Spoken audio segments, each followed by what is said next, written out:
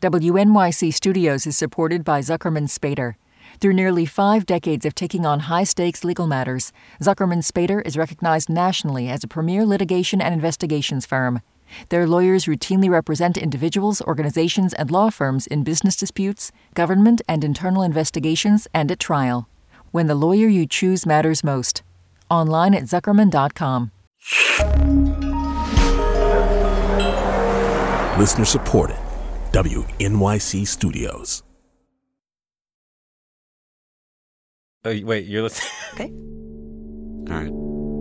Okay. All right. You're Listening to Radio Lab. Radio Lab. From WNYC. See? Yeah.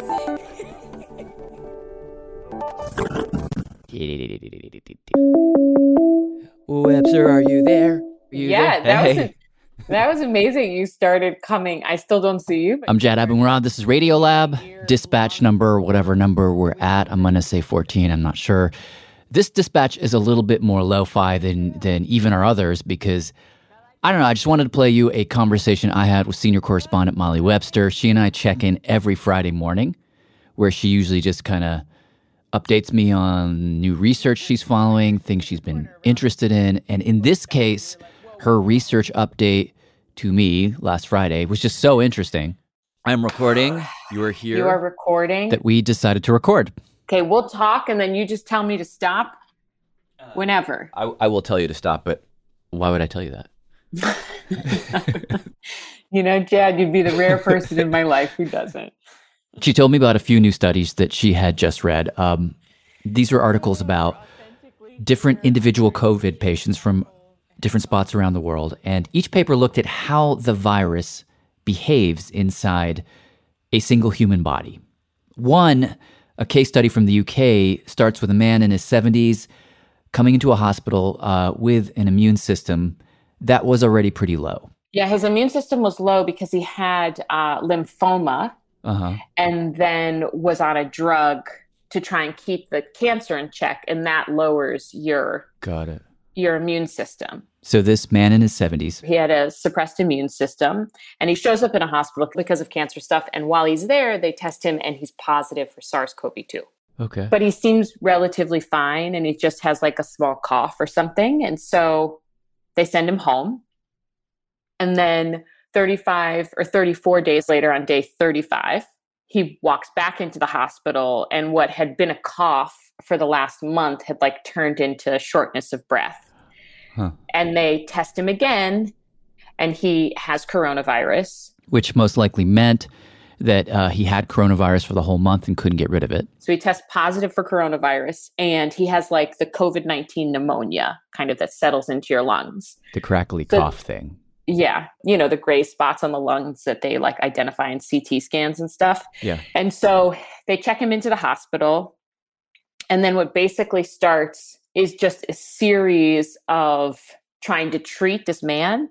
At the same time, the UK is actually really good about taking samples and genetically sequencing them, as we all know, in a way that America is not doing right now. Yeah. And so, so over the course of his time in the hospital, and he does eventually end up dying on what they say is day 102. Oh, wow. Over the course of that time, they sequence his virus 23 times.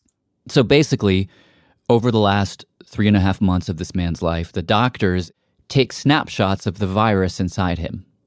You can think of these as a series of stills that capture what the virus is doing, how it is moving. You can think of them as mugshots, series of mugshots. Now, at this point, this is going back a year, there was really only one main version of SARS-CoV-2 that was out there, or at least in our consciousness. There weren't all of these variants from South Africa or Brazil. Or the New York City variant. There's a new one? Yeah. The New York City one is new, and now there's a new Oregon variant. Oh, snap. None of that was on our radar yet. We were just focused on the original. The original, like what I call like OG SARS-CoV-2. That was the perp that the doctors expected to see on all those mugshots. And they did see it on day one. But then when he went away and came back 34-ish days later and proceeded to get sicker and sicker in the hospital, they sequenced again. And this time, they saw something different. Instead of just one COVID virus inside him, they saw pop up like little subpopulations. They saw a whole bunch of different kinds. With enough variation that they look different. Huh. What they noticed is like, oh, there's still the dominant like OG SARS-CoV-2 genetic sequence all over this body. Okay. But there's like really small, quiet, like subpopulations that are hanging around. And at the time, they were like, whoa, there's all these like variations. Whoa, has this person been infected by like 6 different types of this virus? And they all happen to get into this person at the same time. Oh, like he somehow managed to have 6 different encounters with 6 different coronaviruses? Or like day 1, he had a case and then it cleared. Yeah. And then maybe he got it again. And then again and again and again. So the doctors at that point have a new thought. Maybe this isn't the same infection that he's had the whole time. Maybe these are separate viruses, entirely separate. But then they realized, no, this is one strain that got in and just keeps changing. In other words, what the researchers came to understand, and they weren't trying to study this, they were simply trying to save the man's life, is that these subpopulations were one virus rapidly mutating, trying out new forms inside a human body. That when you have a human body that has a compromised immune system, the COVID virus will just rapidly experiment. That the immune suppressed body is like a playground of sorts because like nothing actually shuts the virus down and it can replicate uninhibited. This one researcher said that at any point in time when you're like infected with coronavirus, you can have like at least 1 billion copies of the virus inside of you. 1 billion? So, 1 billion. And so that God. means that every time it replicates, it has a chance to like mutate, substitute, delete one little nucleotide. But I thought the whole deal with the coronavirus, I mean, you and I did a story about this, is that unlike the other RNA viruses, which are super sloppy, the coronavirus actually catches its own mistakes pretty well and doesn't mutate that much. So it doesn't actually mutate that fast, but it still does just mutate. And every time it replicates, there's a chance that a mutation can set in and hence evolution can happen, right? Because if you change part of your genetic code, you have a chance to like have new characteristics that let you survive in the world in a different way. And so if it's in the body and it's allowed to replicate 1 billion times with really nothing to stop it, every time it replicates, you throw the dice and something can happen. So getting back to this guy, the researchers noticed that he's got all of these different subpopulations of SARS-CoV-2 viruses, different kinds inside of him. But most of the new variants, they're not really doing much. They don't have much dominance. Like if you actually look at the numbers, I think it's something like, I may be making this up, but I don't think I am, but it's something like the original genetic virus is almost at 100% dominance. And every other little subpopulation is like less than 2%. But then she says the doctors start to give this guy treatments. So he gets to the hospital day 35. Day 41, they do a round of remdesivir. That's one of the few drug treatments available against the virus. Day 54, they do another round of remdesivir. And then on day 63, they give him convalescent plasma from a donor. And this is like the blood you take from the body of a person who has successfully fought off COVID-2. And you put it in a person who's struggling to mount an antibody defense system to like take the virus down. The thought is, and this is also a story we've done, the antibodies in the survivor's blood will help you fight off the virus. So day 63, guy gets infusion of plasma. And then on day 65, they give him another batch of convalescent plasma. So they're like giving treatments. And then as they're giving treatments, they're taking samples and genetically sequencing them. And what they see is that by the time they check his samples in like the 80s, like day 82 or day 81, the different subtypes have like exploded. Really? And there are like very noticeable changes in the coronavirus inside his body. More on that after the break.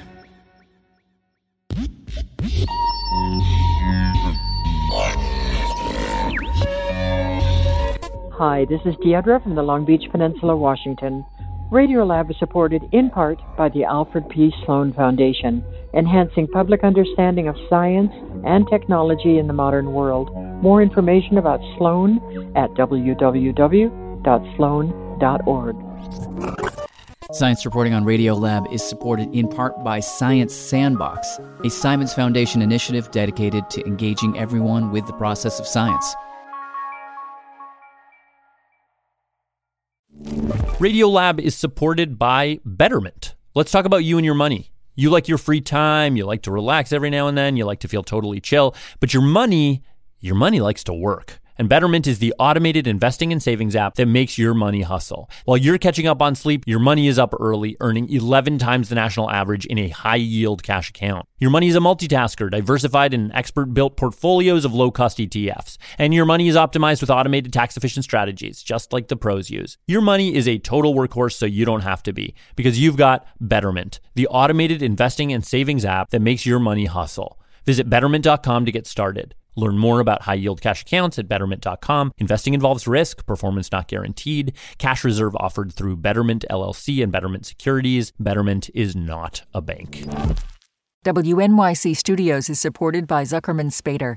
Through nearly 5 decades of taking on high-stakes legal matters, Zuckerman Spader is recognized nationally as a premier litigation and investigations firm. Their lawyers routinely represent individuals, organizations, and law firms in business disputes, government and internal investigations, and at trial. When the lawyer you choose matters most. Online at Zuckerman.com. This week on the New Yorker Radio Hour, a young writer attaches himself to a rising star in politics named Barack Obama. Interesting guy, speaks in what sound like paragraphs. Very good posture, that guy. Enviable posture. I am a writer, and I have this very slight hunch, and he has none of that. A political coming-of-age story from staff writer Vincent Cunningham, plus actor and director Bradley Cooper, all on the New Yorker Radio Hour from WNYC Studios. Listen wherever you get your podcast. This is Radiolab. I'm Jad Abumrad. Today we are in Molly Webster territory. Actually, we are in the middle of a recording of her and I's weekly meeting where she was telling me about some papers that have just come out that show how the SARS-CoV-2 virus behaves inside a single human body. I also just want to say before we rejoin that conversation, God bless the man in the UK, the human beings who are at the center of these case studies. Papers kept their identities secret, of course. We will obviously do the same. But in a few of these cases, not all, these people passed away. And they allowed doctors to study them in the final months of their life so that we could all learn something about the nature of this enemy. So endless gratitude to those people. Okay, so before the break, Molly was explaining that in this man in the UK with a compromised immune system, the doctors first noticed that there were all of these variants of the coronavirus popping up, like all these different subpopulations, which were basically kept in check for a while. But then as soon as the doctors started trying to treat the patient with drugs and convalescent plasma, those subpopulations just explode. And there are like very noticeable changes in the coronavirus inside his body. They see like these deletions that they call, deletions at 69 and 70. And then there's this other mutation at something called 796. It's very wonky, like all based on like amino acid positioning. Okay. And suddenly that virus variant is like dominant. Huh. And the OG SARS-CoV-2 virus variant has like become a quiet subpopulation. Weird. So, okay, help me unpack what that. Yeah. I don't quite know how to hear that. Does that mean that whatever it was in the plasma, whatever antibody army came in from the donor, obliterated OG SARS, but it somehow allowed for this little subpopulation to just bloom? Essentially. So what they say is like, oh my gosh, we added in all of these antibodies and we've just witnessed how SARS-CoV-2 might try and get around those antibodies. So they basically witnessed evolution happening right in front of them. Yes. Is that the way to say it? That is right. And in the example you just gave where there was a mutation in 69 or 70 or whatever it was, what does that actually do for the virus? So the 6970 deletion on its own makes the virus twice as efficient at infecting cells. Really? And they think that's because it can clamp on more tightly to your cells. And so if you have that variation, you bind more tightly, which means like when you inject your genetic material, it all gets inside. And like the cell can't shake you. Okay, so we're only at stage 1 here. So they see this scary mutation bloom in this one patient, this poor man. And then Molly says, as they kept trying to treat the man and then test him to measure the effect of those treatments, they saw this kind of real-time evolution just continue and escalate. They'd see all of these different populations come and go, rise, fall. There might be 2 different types and they rise and fall together. And then there's some where like if virus variant A is in there, D won't survive. And I have this like little part of the paper cut out. I'm just going to read it to you. Yeah. It says, patterns in the variant frequencies suggest competition between virus populations carrying different mutations. Viruses with the mutation deletion pair, spike letters 796, 6970, rose to high frequency during convalescent plasma therapy, but were then outcompeted by another population in the absence of therapy. Specifically, these data are consistent with a lineage of viruses with the NSP2, I513T, and RDRP V157L variant, which was dominant on day 66 but was outcompeted during therapy by the mutation deletion variant, that's 796 and 6970, with the lapse in therapy, the original strain, which had acquired NSP15N1773S and the spike Y200H T240I regained dominance, followed by the emergence of a separate population with the spike W64GP330S variant. Oof. That's like one paragraph from the paper. So those are all different like subpopulations of coronaviruses that are kind of duking it out in this one guy? This all happened in that one body. Wow. In that one patient in the UK. This is just from that paper. Dang. How many different corona tribes are we talking about? Let's see. Let's just see if we can do a quick count. So there's 501Y, 796, 6970, 240I, 200H, 330S, W64G, I513T, V157L, N1773S. So something like at least 10 different populations rose and fell. Whoa. Viruses have stayed, like these virus variants exist in different parts of the body. Some of them exist all over globally. Some exist in different parts of the body. And they're all having different types of battles with the things that you're putting inside. And then they're all having different types of battles with each other. And they're seeing this in a single human. Yes, a single person. Wow. I don't know why, but this is completely blowing my mind. Well, because one of the scientists described it as like, you can see a single body, a single patient as like a battleground or a training ground. Oh, wow. That's if you can scary. Look, yeah. I know, it's like if you can look in and follow the action, it's almost like the Truman Show, but rather than us being in the Truman Show, you're looking into the Truman Show, like watching the world change and be manipulated. And you're like, now I want to make it rain. now I will cause a tornado, and I'm going to see like how the world how this world reacts to that. It's just like a whole microcosm inside one person. And in that passage you read, it said that the different populations of coronavirus are competing. Are they fighting? How are they fighting? It's not fighting. It's all about real estate, really. It's like, can you get in a cell? How fast can you get in a cell, and how quickly can you replicate in that cell? If you think about the body, there is a limited number of cells for the virus to infect.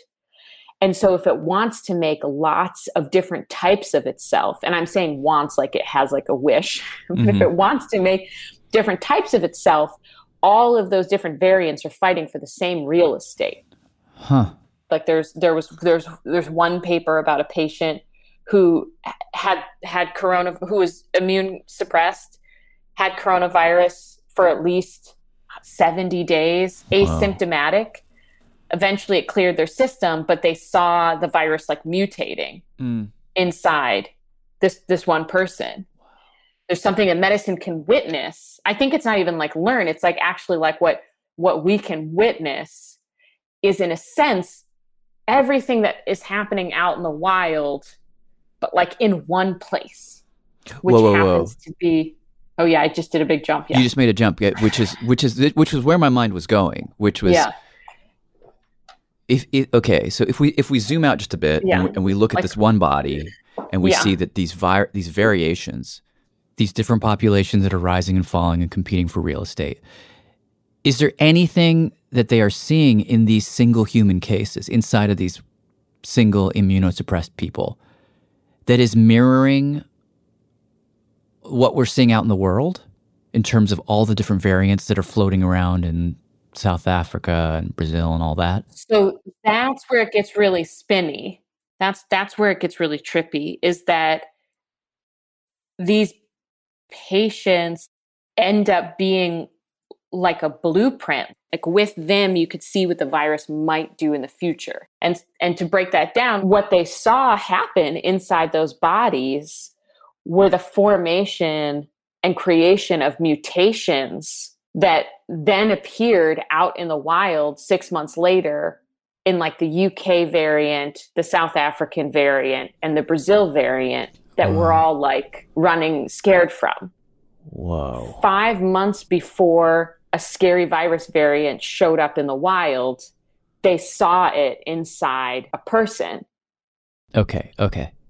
If they're seeing these mutations dominate in immunocompromised bodies before they dominate in the wild, does that tell them that they started in immunocompromised bodies and then got out into the wild? Well, so that's an interesting question. So with these specific case studies that were written up, whatever happened inside the body never left the body because the patient was in a hospital the whole time and closed down.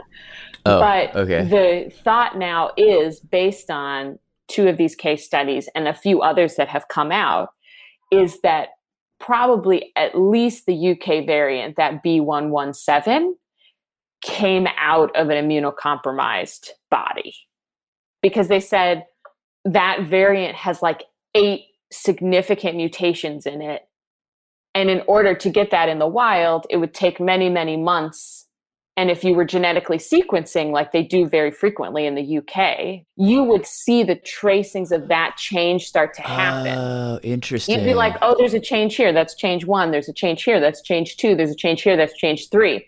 But everyone said one day they woke up and there was a new virus with like 8 significant changes, which makes them think that like that all happened in one hidden place and then like burst onto the scene. That's so funny, because that was the experience of consuming the news, was like, oh, COVID-2. And then like I remember hearing that like it doesn't mutate that much. Okay, great. Whew. Yeah. Glad to hear that. And we've got these vaccines coming in. Yay. And then suddenly, like literally on a Tuesday, everyone's like, oh, snap, there's a variant. We've got a new variant. And I'm like, wait, what? Where did that come from? Where did that come from? Well, scientists have the same reaction. And what they're saying is, in these like immune suppressed patients where you can witness the virus trying to adapt, and where you can like step by step see how it interacts with each treatment you give it, you can actually have a clue to like how the virus might change in the future.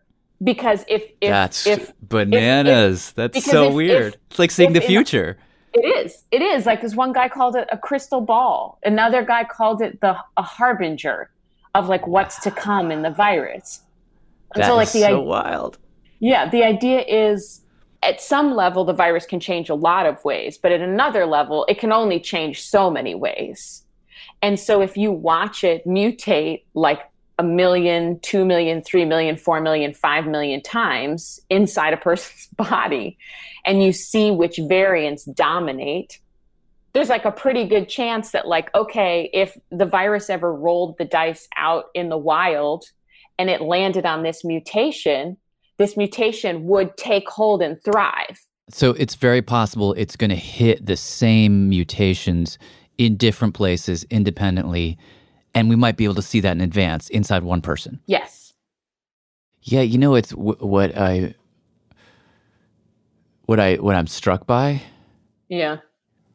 It's really it's interesting to hear this story right now. You know, because it's like from one moment to the next, it's really hard to know whether to feel optimistic or pessimistic, right? Right. You know, it's like, and kind of the story you're telling, and it's weird to like look outside and see like, oh, it's sunny, like spring is coming, like the vaccines are rolling out. We might actually get to go have dinner with friends again, and everybody's like in this kind of like, normal life is returning. What the story you're telling me is like, is it? The virus is crafty, but then maybe so are we. I don't know. It's weird to juxtapose what you're saying against that sense of like optimism that's out in the world, because what I'm hearing is that simultaneously this virus is figuring us out and we're figuring it out. Yeah. And maybe we're turning the corner, or maybe we're just in the first chapter of a very long story, you know? Yeah, like I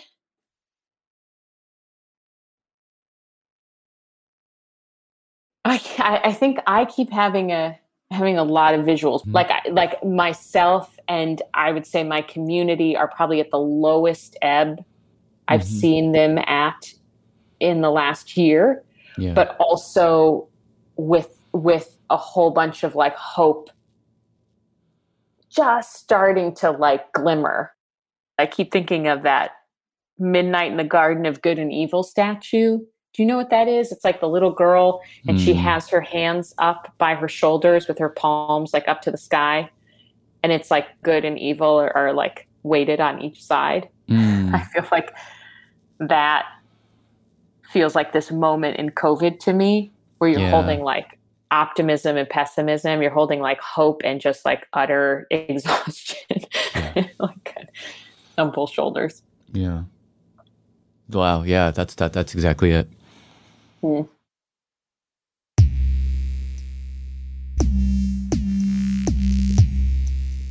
Senior correspondent Molly Webster. This episode would not be possible without the counsel and interviews with Ravi Gupta and Jonathan Lee. Thank you both so much. Huge thanks to them, and thanks again to Molly and to you for listening. I'm Jad Abumrad. We'll be back with you again next week.